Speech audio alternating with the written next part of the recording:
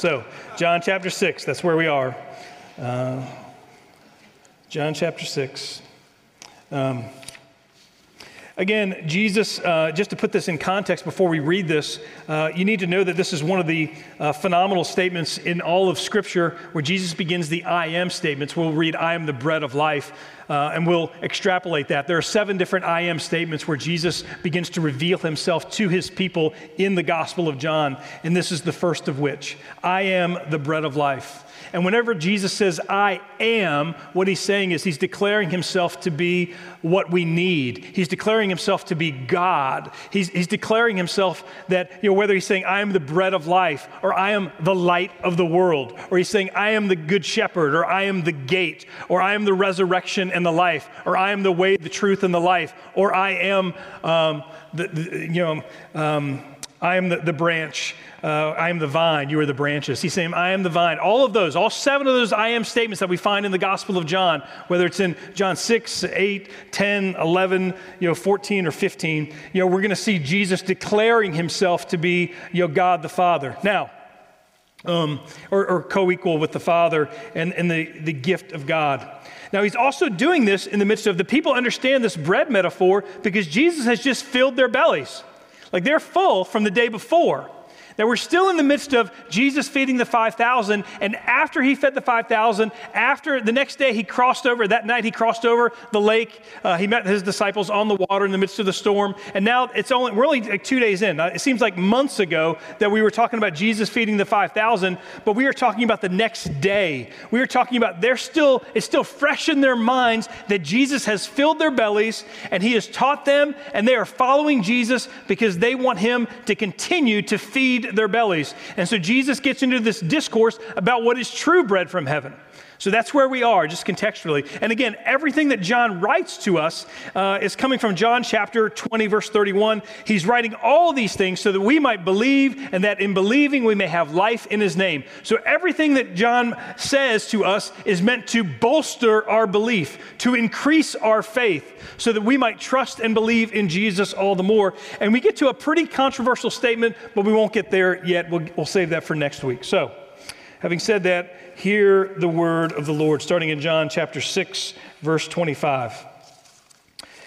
Now, when they found him on the other side of the sea, they said to him, Rabbi, when did you come here?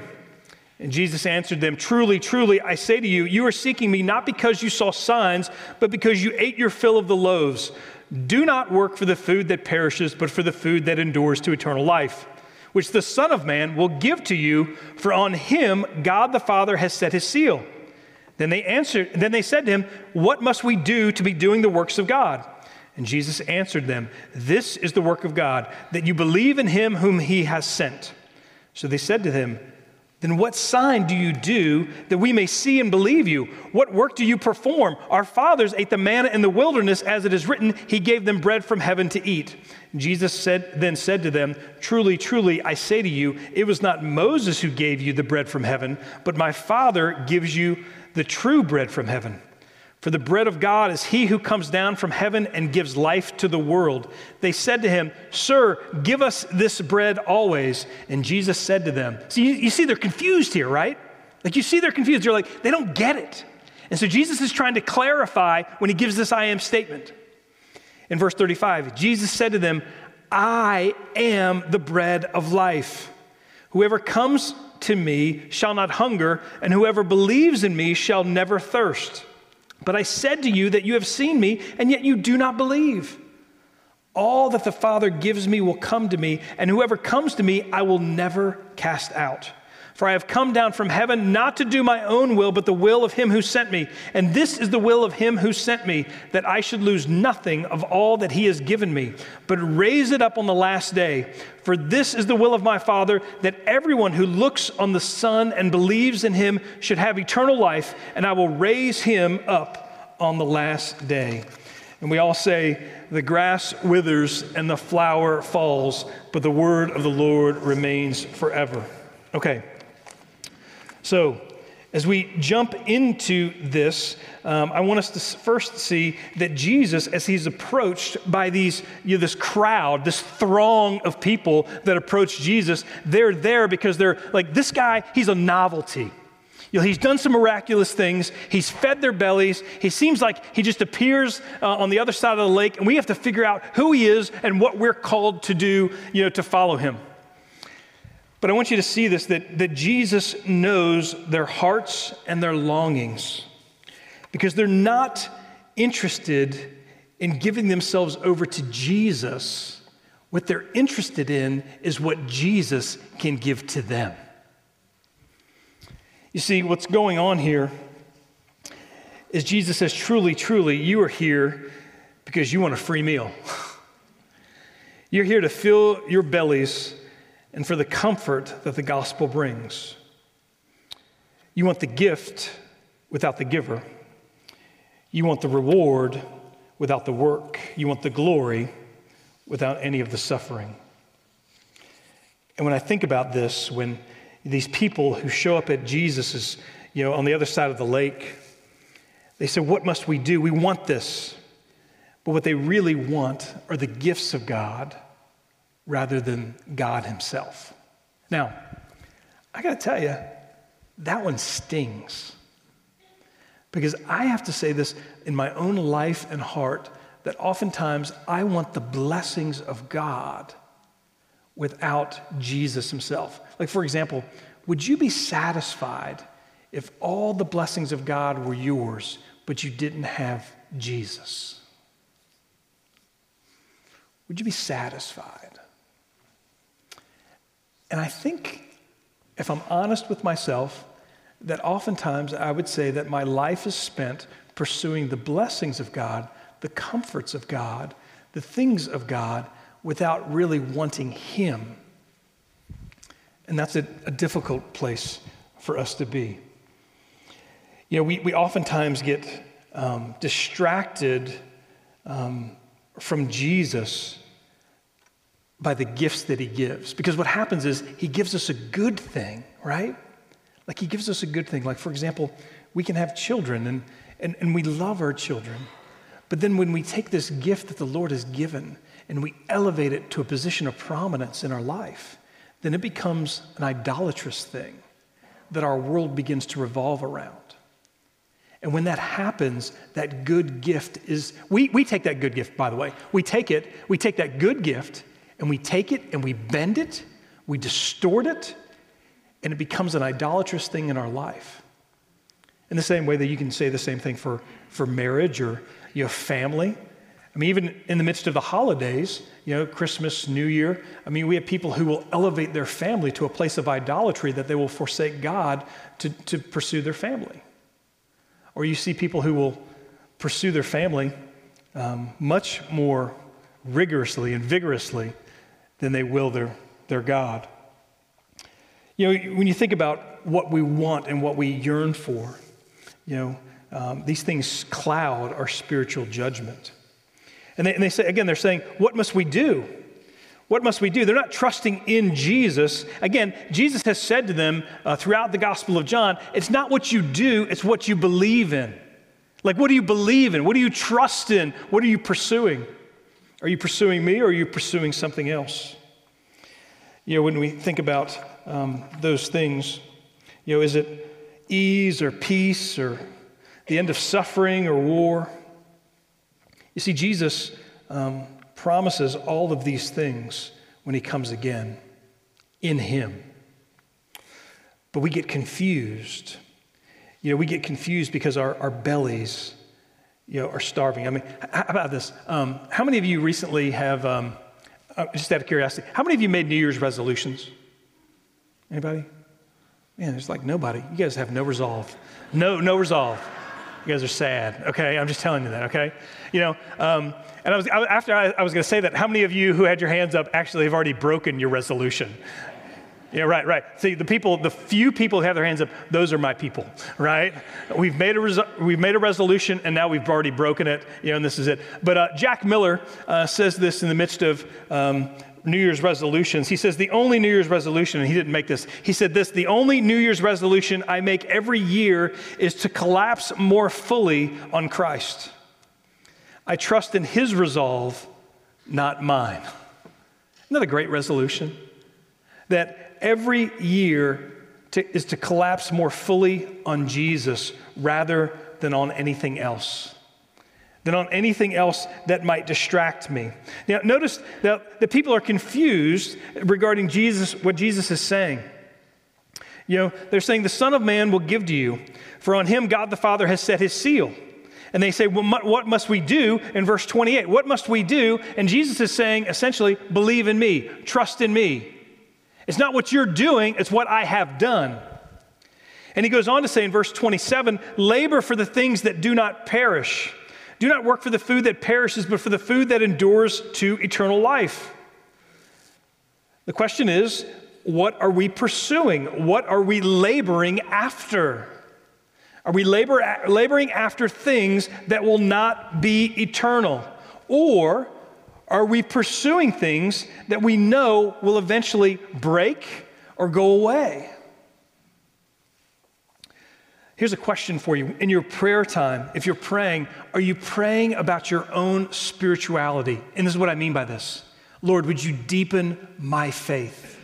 Not, Lord, would you give me X, Y, or Z? Or, Lord, would you help these people, which are fine prayers, but have you ever prayed, Lord, would you deepen my prayer life? Lord, would you give me a hunger and thirst for your word so that when I wake up in the morning, the thing that I want more than anything else is not a cup of coffee. It is your word. So that, Lord, would you help me to pursue these things and to love what you love and to hate what you hate? Are we laboring for the things that do not perish? Yesterday I was on base, so whenever you see me clean shaven or whatever, y'all always know that I've been in uniform the day before, or maybe a couple days before. And so I was on base, I was at Forbes Field, and I had this young man come in, and he came in and he said, chaplain, can you help me? And I'm like, sure, what do you need? He goes, I want to know how to be a chaplain. And I'm like, well, what do you mean by that? He goes, I have come to know Jesus as my Savior. And he's at K-State. He's a young man, and he says, I've seen my life transformed by the power of the gospel. And even though I'm studying something different, I need to know, how do I give my life for the rest of my life? How do I give my life away for the sake of telling other people about Jesus? What do I have to do? Give me a pathway. Give me a course of action. Give me some guidance, because I want to build my life on that which is eternal. I want to tell other people about the goodness and the grace and the mercy and the forgiveness and the life everlasting that is found only in Jesus. Chaplain, would you help me become like that? And I was like, wow, have a seat. Let's talk about these things. And it was a beautiful thing to see somebody who said, I want to give my life, again, 20 years old, 21 years old, who had been impacted by Jesus in such a way that he says, but I want to just give my whole life to telling others about him. I've seen my whole fraternity impacted by the gospel. He actually told me, he said at their fall conference, he said, 2 years ago, there was nobody. He said this year, they took 18 people from his fraternity at K-State to a Christian conference, 6 of which had given their lives to Jesus. And he said, all I want to do is tell these other men about Jesus. He goes, I said, hey, what's your background? Did you grow up in church? He goes, no, I kind of grew up in church, but my mom and dad were, we were nominal Christians. We might go on, maybe we're C&E Christians, Christmas and Easter type people, right? They would show up sporadically. And he goes, but man, when I came to K-State, somebody told me about Jesus, and then somebody showed me what it was to follow Jesus. And he goes, and now I've seen my mom and my sisters come to faith, and they trust and they believe. I want to give that away. Are we pursuing the things that will perish, or are we pursuing the things? Now, notice what they do here. Well, actually, before I get there, let me ask this, or let me just quote this. William Barclay says this about the Roman culture of the day. Again, when John is writing, he's in the midst of the Roman world. And he was saying that the luxuries of the Roman society were unparalleled. That at the top of the Roman culture, they would serve feasts of peacocks' brains and nightingale tongues. Think about that. a feast of and again, I'm not saying that's good. I'm just saying like this takes a lot to get full on peacock's brains and nightingale's tongues. Meals costing thousands of pounds of silver and gold were commonplace. He tells of one Roman lady who was married in a robe so richly jeweled that it cost the equivalent of $1 million. Barclay concludes there was a reason for all this, and the reason was a deep dissatisfaction with life, a hunger that nothing could satisfy. They would try anything for a new thrill because they were both appallingly rich and appallingly hungry. Rich and hungry is a pretty good description of where we live today. Rich and hungry. Rich in the sense that not many of us have missed a meal. Matter of fact, when you do miss a meal, you're overwhelmed by how hard it is. Like some of you, right? At least for me. Like when I've missed like 2 or 3 meals, which is like, I don't know, has happened like never. I feel like I know exactly how those, prisoners in prison camps felt. I've missed one whole day of meal and I just can't deal with it anymore, right? I mean, this is what's going on. And yet, what Jesus is saying is like, you are pursuing the wrong thing. You are pursuing things that are not eternal. Lloyd Jones says this: the great tragedy of the world is that though it gives itself to seek happiness, it never seems to be able to find it. We are not to hunger and thirst after blessedness. We are not to hunger and thirst after happiness, but that is what most people are doing. We put happiness and blessedness as the one thing that we desire, and thus we always miss it. It always eludes us. According to the scriptures, happiness is never something that should be sought out directly. It is always something that results from seeking something else. That something is Jesus. That alone will make us truly happy. And if you put happiness in the place of righteousness, the righteousness of Christ, you will never get it. Your happiness is always derivative, and it comes from Jesus. Now, in the midst of this, the people are totally confused by what Jesus is saying. If you're in John chapter 6, you're reading this and you're going, okay, what's going on here? Again, they found him on the other side. Jesus is speaking to them, and they actually say, what sign do you perform? Now, remember this. Yesterday, he fed 5,000 men and women, probably upwards of 20,000 people with just a few bread, a few fish, a few sardines, and a few rolls. But today they're like, yeah, but what have you done for us lately? Because it's been 24 hours. You got to do something for us again, right? I mean, this is kind of where we are. I do resemble, or I can empathize with these people's plights, because I feel like in my own life this is how it goes. And they say, so what sign do you have for us that we may see and believe you? What work do you perform? Our fathers ate the manna in the wilderness, as it is written, he gave them bread from heaven to eat. So they're basically saying like, hey, are you as great as Moses? Like our fathers, they're talking about manna in the wilderness. Again, they're talking about bread. There's this great bread theme working itself out now. And Jesus says to them, truly, truly, I say to you, it was not Moses. So what he's doing is he's taking Moses and he's knocking Moses down a level or two. It's not Moses who gave you bread from heaven, but my Father gives you the true bread from heaven. And they're like, okay, for the bread of God is he who comes down from heaven and gives life to the world. Now notice what he says in verse 33 here. For the bread of God, the ultimate bread of God, it's not manna, but the bread of God is he, so it's not something, but it's someone. Now they're still very confused by this. Because we know they're confused, because as he says, for the bread of God is he who comes down from heaven. So it's a person who comes down from heaven and gives life to the world. And yet they still say, sir, give us this bread always. And they're still thinking that this is something that they can consume, something that will come. And then Jesus clarifies in this great statement. He says, Jesus said to them, I am, and this I am, this ego eimi, this Greek construction is similar to Exodus chapter 3 when it's talking about Yahweh. I am that I am. This ego eimi, all throughout the I am statements, he's going to use this Greek phrase, I am the bread of life. And whoever comes to me shall not hunger. And whoever believes in me shall never thirst. But I said that you have seen me, and yet you do not believe. Now, that is interesting because what he says is, you've all come, but you don't believe. You don't believe that I am from the Father. You don't believe that I am the bread that has come down from heaven that gives life to the world. You want to fill your bellies, but you don't want to believe in me. Now that's, as we said this today from the Heidelberg, and I really do like this because when we think about how do we know our own sinfulness and misery, well, the law of God tells us. Well, what is the law of God? Well, it's summarized in Matthew 22. Love the Lord your God with all your heart, soul, mind, and strength. And second is to love your neighbor as yourself. You know, essentially the first 4 commandments, the last 6 commandments, the vertical and the horizontal. And then I love it when question 5 says this. It goes, can you do this?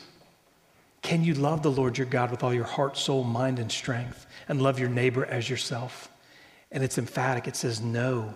I have a natural tendency to hate God and hate my neighbor.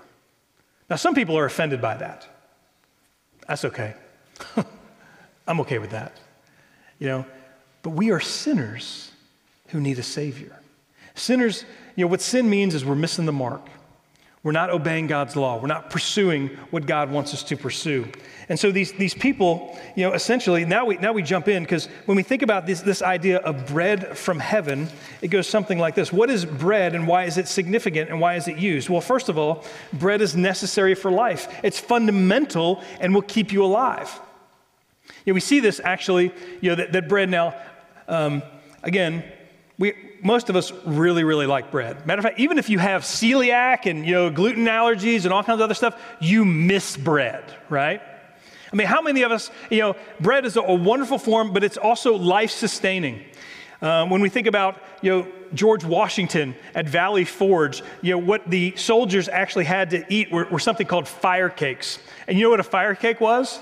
A fire cake was flour and water, maybe salt if they had it, and then they would cook it on some ashes, and they would eat that over and over again. You got to wonder why the colonial army was so mad was they were eating fire cakes over and over and over again. While the British were living in relative luxury in the homes of Philadelphia gentry.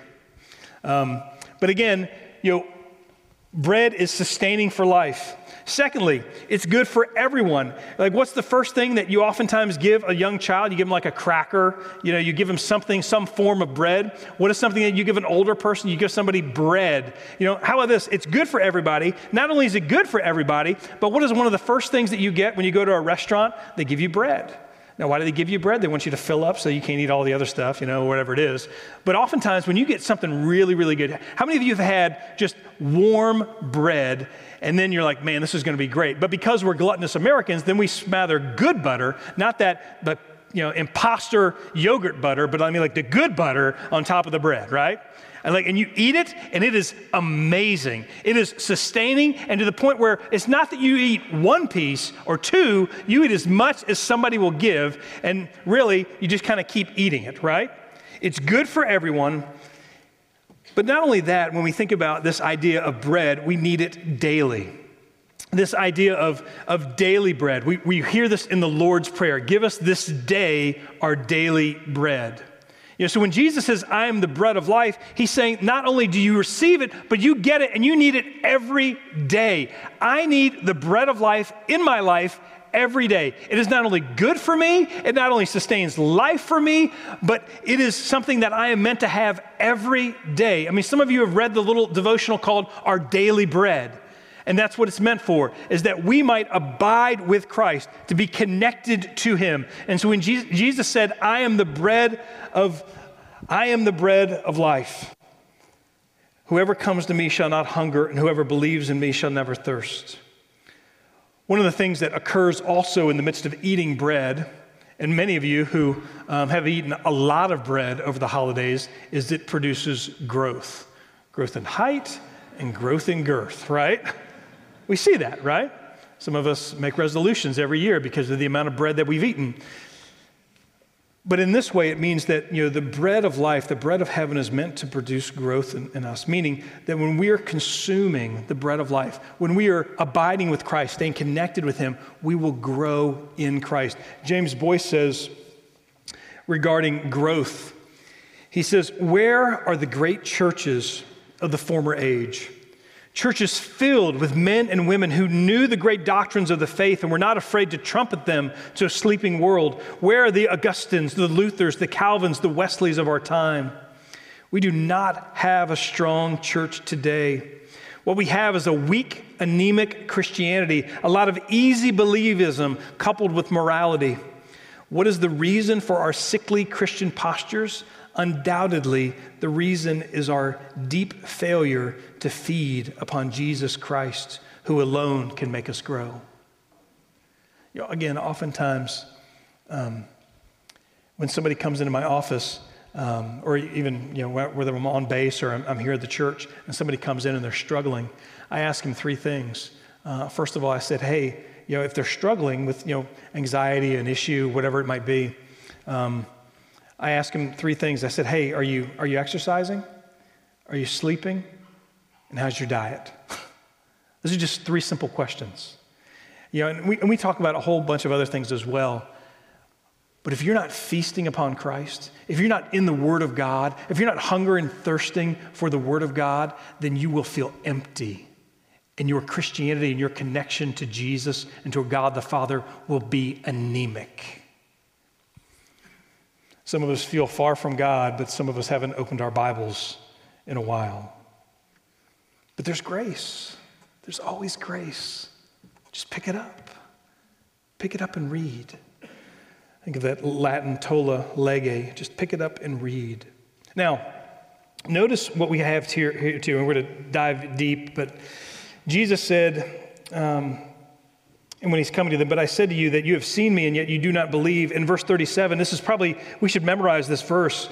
"All that the Father gives me will come to me, and whoever comes to me, I will never cast out." Now, this is a deep, deep verse, because what it says is that, that the Father has given these people to Jesus. And as a matter of fact, there's these allusions to the elect, that God is giving over his people to Jesus. This is not the only place that we see this. We see this also in John chapter 17. If you have your Bibles, we're still in the Gospel of John, but in John 17, in Jesus' high priestly prayer, he says these things regarding this giving of people to Jesus. In John 17, verse 6, he says, "I have manifested your name to the people whom you gave me out of the world." Again, in verse 9 of that same chapter, he says, "I am praying for them. I am not praying for the world, but for those whom you have given me, for they are yours." And then again in verse 24 of that same chapter, he says, "Father, I desire that they also whom you have given me may be with me where I am to see my glory. Father, I desire," again at the beginning, "I desire that they also whom you have given me." There's this utter sense that we're talking about the election of the elect, of those whom God has called, those whom God has loved. Now, let me ask you this question. Does God elect you to salvation, or does God elect those to salvation? Yes, absolutely. Do you make a decision to follow Jesus? Yes, absolutely. How do you work those things out? It's above my pay grade. You're going to have to work with that, okay? Do you have to trust and believe? Yes. Does God call you to himself? Does God regenerate you? Does regeneration precede faith? I believe it does. I believe that 1 John chapter 1, everyone who believes has been born of God. That's what I believe from the scriptures. Do I also believe that you must trust and believe, and that you must, basically, cry out to God that you're a sinner and you need a Savior? Absolutely. Don't allow both of those things to discourage you, but rather take both truths and embrace them. We think about this term, irresistible grace. Irresistible grace, let me quote R.C. Sproul, because I don't quote him very often, but he says this about irresistible grace in the midst of this. He says, God's grace is so powerful that it has the capacity to overcome our natural resistance to it. Again, remember question 5 of the Heidelberg? I have a natural tendency to hate God and to hate my neighbor. Where irresistible grace, the grace of God which flows forth from heaven upon sinners, says that it can overcome these natural tendencies. Here's what Sproul says. He says, the idea of irresistibility conjures up the idea that one cannot possibly offer any resistance to the grace of God. However, the history of the human race is the history of relentless resistance to the sweetness of the grace of God. Irresistible grace does not mean that God's grace is incapable of being resisted. Indeed, we are capable of resisting God's grace, and we do resist it. The idea is that God's grace is so powerful that it has the capacity to overcome our natural resistance to it. It is not that the Holy Spirit drags people kicking and screaming to Christ against their wills. The Holy Spirit changes the inclination and the disposition of our wills so that whereas we were previously unwilling to embrace Christ, now we are willing and more than willing. Indeed, we aren't dragged to Christ, we run to Christ. And we embrace him joyfully because the Spirit has changed our hearts. They are no longer hearts of stone that are impervious to the commands of God and to the invitations of the gospel. God melts the hardness of our hearts when he makes us new creations. The Holy Spirit resurrects us from spiritual death so that we come to Christ because we want to come to Christ. The reason we want to come to Christ is because God has already done a work of grace in our souls. Without that work, we would never have any desire to come to Christ. That's why we say that regeneration precedes faith. That's what irresistible grace means. And when we see, and again, all of these theological terms, as we see them working themselves out, that's why when we are able to baptize children or baptize a young man today, we say, this is God drawing him to himself. It is the Holy Spirit upon which, when we pour out this water, we're saying the Holy Spirit, it's a sign and seal of the covenant of grace of the Holy Spirit being poured out upon this person, upon Charlie today, right? And we're saying that the Holy Spirit has drawn him. It's not like he's being dragged along like a small child who doesn't want to go, right? Rather, he's running towards Jesus because of the grace and mercy of God. Now, look at verse 30. I'm getting close to finishing here. You know, verse 37 says, all that the Father gives me will come to me, and whoever comes to me, I will never cast out. We'll talk about, perseverance of the saints later. But look at what verse 37 it says. It says all. It says all who come. Like, I want you to know this. If you come to Christ, he will not cast you out. If you come to Jesus, then I believe that is a work of the Holy Spirit in your life, drawing you to himself.